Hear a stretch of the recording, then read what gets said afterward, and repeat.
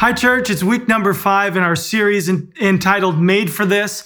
And today we're going to be wrapping up our series. Man, it's been a great time together as we've walked through understanding suffering. And I'm just so thankful for God's timing because right as we're ending this series, we're also coming out of phase 1 of our BC pandemic response. And now things are changing for us. And I just thank God for using this season and this particular book in our Bibles to help guide us through this most difficult time.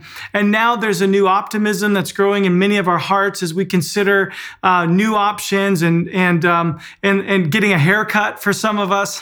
Some of us have really needed that, and there's other retail opportunities. And of course, some of the things happening with our medical system that are really, really positive. And so I'm thankful for that. I'm thankful for you. And I want to thank you for tuning in today and being a part of this final message in the series. I'm going to be talking about a number of things, and then I'm going to save some of the content from chapter 5 for the deep dive. So please look for that this week on our social media platforms and in your small groups, because that's going to be a whole nother piece that we're going to skip here. So I want to take you toward the end of chapter 5. I want to take you to a key verse for us today. It's Peter sharing why he wrote what he wrote.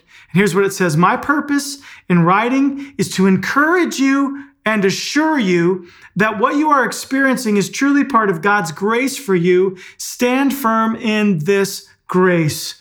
And I would say the same thing. My purpose in preaching this is to encourage you and assure you. I want you to have assurance and I want you to have encouragement today that what you're experiencing is part of God's grace for your life. Now, some of us feel like, man, no, thank you. I'll take a little less grace if this is what it means. But really what it is God is doing something that cannot be done in another fashion. It has to be done this way. You can only experience God's grace in this measure, in this way, in this kind of a circumstance. So it is part of God's grace for you. I want to now take you back up to verse 10. We just read verse 12. Verse 10 becomes a very, very key verse. In fact, it may be the key verse for the whole book, at least the key verse for us today. It says, in his kindness, God called you to share in his eternal glory by means of Christ Jesus. So after you have suffered a little while, he will restore, support, and strengthen you, and he will place you on a firm foundation. Man, maybe the most important verse in this whole book, because what it is Peter is actually giving you 5 truths about suffering here that are really going to transform the way you view the next time that you face suffering. It's to encourage you and to bring you assurance. That's what this is all about. So let me give you the 5 as I see it here in this particular passage. The first one I want to give you is this: suffering has a shelf life. In other words, suffering doesn't last forever. Can someone say amen to that? Can someone say praise God to that? As we move from phase 1 to phase 2, you got to say it felt like a long time, but here we are moving on, and we're believing for better days and for businesses to get opened and life to return to a new normal, as they're saying. And you know what? It has a shelf life. But, I read a great book by a guy named Samuel Chand, and it was called Leadership Pain. And in his book, Leadership Pain, he says that pain is an excellent substitute teacher. In other words, when you have a substitute, maybe you don't pay attention, maybe you goof off, but the truth is that substitute is there just for a short while. They're not the actual teacher, they're the substitute. And the same is true with pain and suffering. It's a great substitute teacher. You learn a lot, but we don't want to live there forever. And so I'm so glad to tell you, as Peter says it here, that your suffering will last a little while.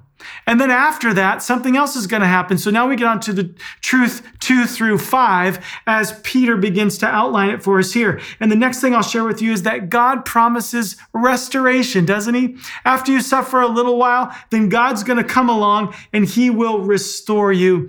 The most common use for the Greek word here for restore is the idea of setting a bone. Something has been broken or fractured and it's being reset. And you know what? What a cool picture of restoration, healing, bringing bringing the end of pain, bringing something back to its purpose. And we really love the word restoration. We use it alongside of the word redemption. We use it in regard to your purpose, that God's always had a design for your life. He's always had a plan for you. And sometimes because of life, because of our choices, because of sin, fallen nature, whatever, we lose sight of that. And God's always had that same plan for us. He always has wanted to bring you into a redemptive place where you can use what you have for his glory. And one of the things about a broken bone is when it sets, when it heals, I've heard that in that spot where it broke, it's stronger than it was before. And that's really what I believe. I believe that God makes you stronger through your suffering. In fact, it was Sir Edward Elgar, who was a great British composer, that saw a young girl singing, and she had perfect pitch, she had clarity, she had a purity of voice, she had a beautiful range, and he said, you know what, she's great. But you know what? She will be really great when something happens to break her heart. In other words, life needs to happen. Suffering needs to come because that's how our character is developed, and that's how the gold is brought up. The heat of suffering brings the gold to the surface of our lives, and that's exactly what's being seen here. See, restoration is a combination of mending what is broken and supplying what is missing. And so God's going to restore you. He's going to supply what's missing, and he's going to mend what's broken in Jesus' mighty name. The third promise here is that God promises support. This is the third truth that Peter lays down. He's not just going to restore you, but he's also going to support you. This word support here actually means made as hard as granite. To make that solid, granite is an interesting stone because, I had the privilege of going to Egypt. And when I was there, I saw the pyramids and I saw the Sphinx. And right along, when you walk through the sort of the temple area to go where the Sphinx is, which was sort of the gateway into the pyramids, which were actually giant graves, there's granite there because it's considered a spiritual place. And they always used granite in the temples. Now, the reason why they did it is because granite was so hard and solid, they could make it so precise, they could cut it so cleanly and so beautifully that it would create an airlock, one block on top of the other. And you can go there now and you can see the limestone deteriorating and all other stuff, but the granite is still there, solid. And you know what? You can't move those stones. They are there like permanently. There's no glue or mortar between them. They're just perfect. Make as solid as granite. And that's what God does for you when he walks you through restoration and also brings you into support when he supports you. You see, God is the key to all of this. When God is on your side, you can develop character. You see, the thing that I've seen that's very, very clear is one or two things happen to you when you go through hard times. You either develop character or you develop collapse. It's one of the two, character or collapse. And God makes all the difference. God gives you the perspective to see that there's something for me to learn here. And many people who walk through suffering alone never experience the support that they need. They move through that without God's help. And what ends up happening in their lives is they move toward character flaws, not toward character development. And boy, is that ever important. We got to be careful with this. God promises help. Let's lean into him so we can be made as solid as granite. Now, the fourth of 5 truths about suffering is this one. God promises strength. And the Greek word here is very simple. It simply means to fill with strength. And it reminds me of muscle development. Anytime you work out and you want to get stronger, what are you doing? You're putting your muscles under stress. And when they go under stress, they tear, blood flows, they grow, they expand, and they become stronger. Listen, you've got to be under stress at times in order to experience the strength. You don't know how strong you are until you have to use your strength, until it's tested. So suffering gives us the opportunity to experience the strength of God in our lives.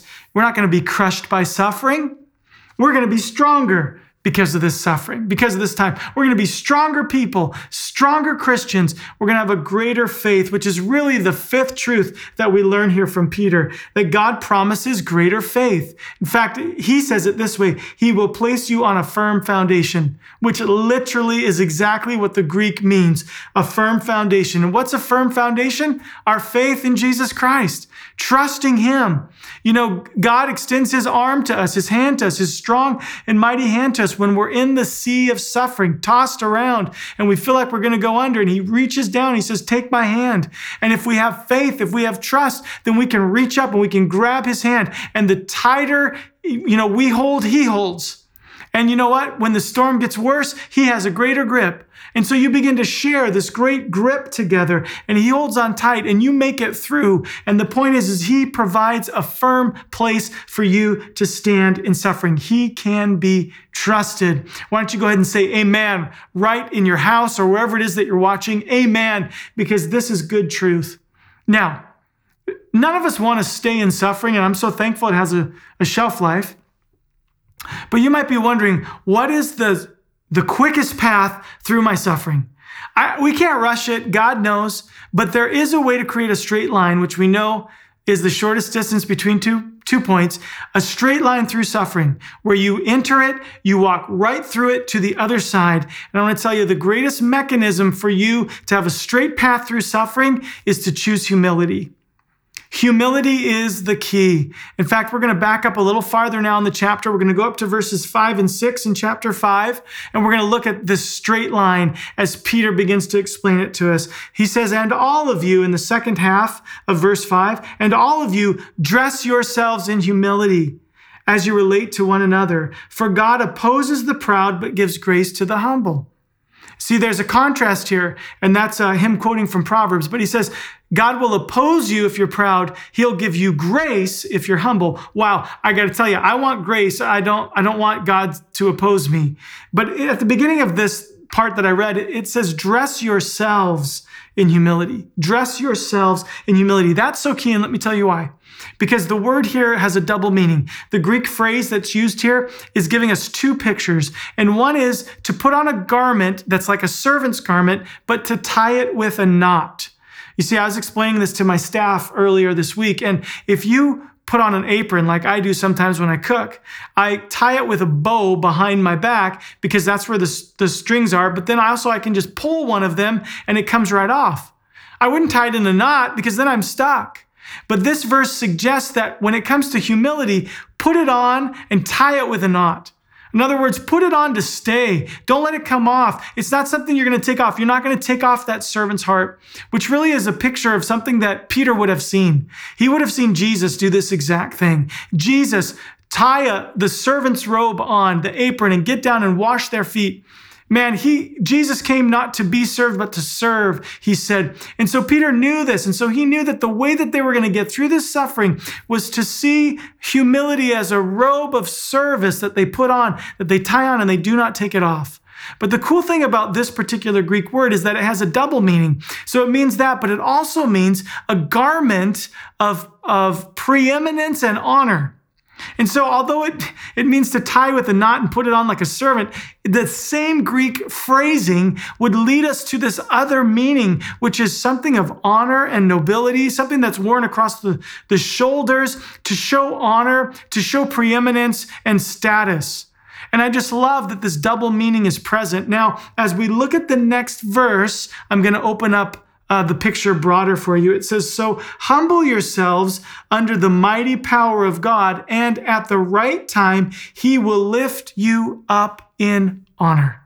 And so the picture is there now. The servant who puts on the apron and ties it with a knot, and he wears that robe, but that robe actually becomes a garment of honor in due time. Just like you suffer for a little while, also takes some time for humility to mature in your life and for the reward to come out. And so I want you to see that unless we really understand both, that we can't really see the full picture of humility. Humility is serving, and humility becomes, as we serve, an a garment of great honor and preeminence. Isn't that a beautiful picture? So dress yourselves in humility. Verse 6 says, so humble yourselves under the mighty power of God. And some versions would say the mighty hand of God. There's this picture of humility that leads to honor. And it comes right here in this picture. Humble yourself under the mighty power of God. I want to give you an analogy that I think will really help you see this more clearly. And it's simply this. I want you to think of the mighty power of God as a flame that can grow when it's applied to your life. And the way that it's applied to your life is through humility. That's what this verse says. And if you have a little bit of humility, well, then you can only hold a little bit of that flame. If you have a lot of humility, then you can hold a great measure of that flame. It's like having either a candle or a bonfire ready to go. And God comes with his mighty power and he lights both. He lights the candle. It's good. It's there. It's present. And many of us live our lives with a little bit of humility like a candle. But then he also comes to light the bonfire, which creates a great flame, great warmth, great light. And the truth is, the difference between the two is the amount of fuel that's available, and that's your humility. Now, I want to add another element to the illustration for you because it fits with our context. I want you to see suffering as like a mighty wind. And this mighty wind comes and blows into your life. And if you only have a little bit of humility and you're holding a little candle and that's where the flame is, that represents the power of God in your life, when that wind comes, it's going to blow right out. And you're going to have an extinguishing problem when it comes to the power of God in your life. But if you've got a bonfire that's lit, that's hot, that's burning, and wind comes, what happens? The fire rages. It grows bigger, it grows brighter, it grows hotter. In fact, that's one of the major problems with forest fires is the wind. Why? Because it can drive the flames and cause them to grow and spread. And that looks like a negative picture, but it's really not if you think about it in context. The power of God in your life is actually fanned into greater flame when you walk through suffering, as long as you have enough humility to really experience it well. So for some of you, maybe you've been really struggling with this. And as I wrap up the message, I want you to think about how you've walked through this first part of the crisis. I want to encourage you, and I want to also assure you that's what the message is all about. But maybe for some of you, you really struggled. And you really feel like, man, I don't know how I've walked through humility. Maybe you've found yourself complaining or being cynical or being, judgmental, or, maybe there's some elements that you can say, boy, that's not really a position of humility. That's more of a position of pride. I know God opposes the proud, but gives grace to the humble. You see, the truth is you can't work on grace. It's a gift from God. It comes to you. It enters your life. You simply receive it. But God will give grace to those who are humble. You can't work on grace, but you can certainly work on humility. And for some of you, that's the encouragement you need. I need to walk with greater humility. I need to look to create a greater supply of fuel for the power of God to enter my life. For others of you, you might be really thinking through that idea of God giving grace to the humble. And maybe for you, you've never accepted Jesus Christ. Maybe you've never made him your Savior. Never made him your Lord. Maybe you've never really seen your sin as an issue or a problem. But the Bible tells us that the wages of sin, the price that we pay for sin, is death, separation from God. You see, until you accept Christ, the power of God can't enter your life. And so I want to tell you, can I beg you, would you humbly accept Christ as Savior and Lord? Would you allow him to come and wipe away your sin? All of us have sinned and fall short of the glory of God. That's what the Bible teaches us. So you're not immune to sin. But it takes humility to admit that I have a problem, that I have a need, that I'm actually not perfect, that I need something outside of myself to help me. It's going to take that level of humility for you to receive the grace of God that was purchased for you in the life of Christ as he laid down his life to rescue you. So would you humbly accept Christ today? Some of you have been waiting. You've been listening. You've heard a lot of these messages, but you haven't moved toward Jesus yet. Would you do that today? Can I beg you, choose humility and watch the grace of God flow into your life. None of us have to be perfect, but we all need to be forgiven. And the way that happens is by us humbly saying, Jesus, come into my life. Jesus, forgive me of my sin. I know you're standing at the door of my heart knocking. I'm going to open it up today. Come and live in me. Forgive me and lead me now. Be my Savior and Lord. Friends, we need Jesus in our lives. And if you're making a decision today to accept Christ, just below me here on the screen, there's going to be a number that you can text. Simply text the word LIFE, L-I-F-E, to the number that's coming up on the screen. And when you do that, that's your humble act of saying, I'm receiving Christ today. We want to connect with you. We want to help you. We want to walk with you. And so please, would you do that today? Would you accept Jesus? And as we wrap up this series, let's remember that there's always hope for us in suffering. And even through suffering, it reveals our need for humility that can lead us to greater grace. And so let's be ones who receive the great grace of Jesus as we walk in humility together today. God bless you. I love you so much. Thank you for watching today.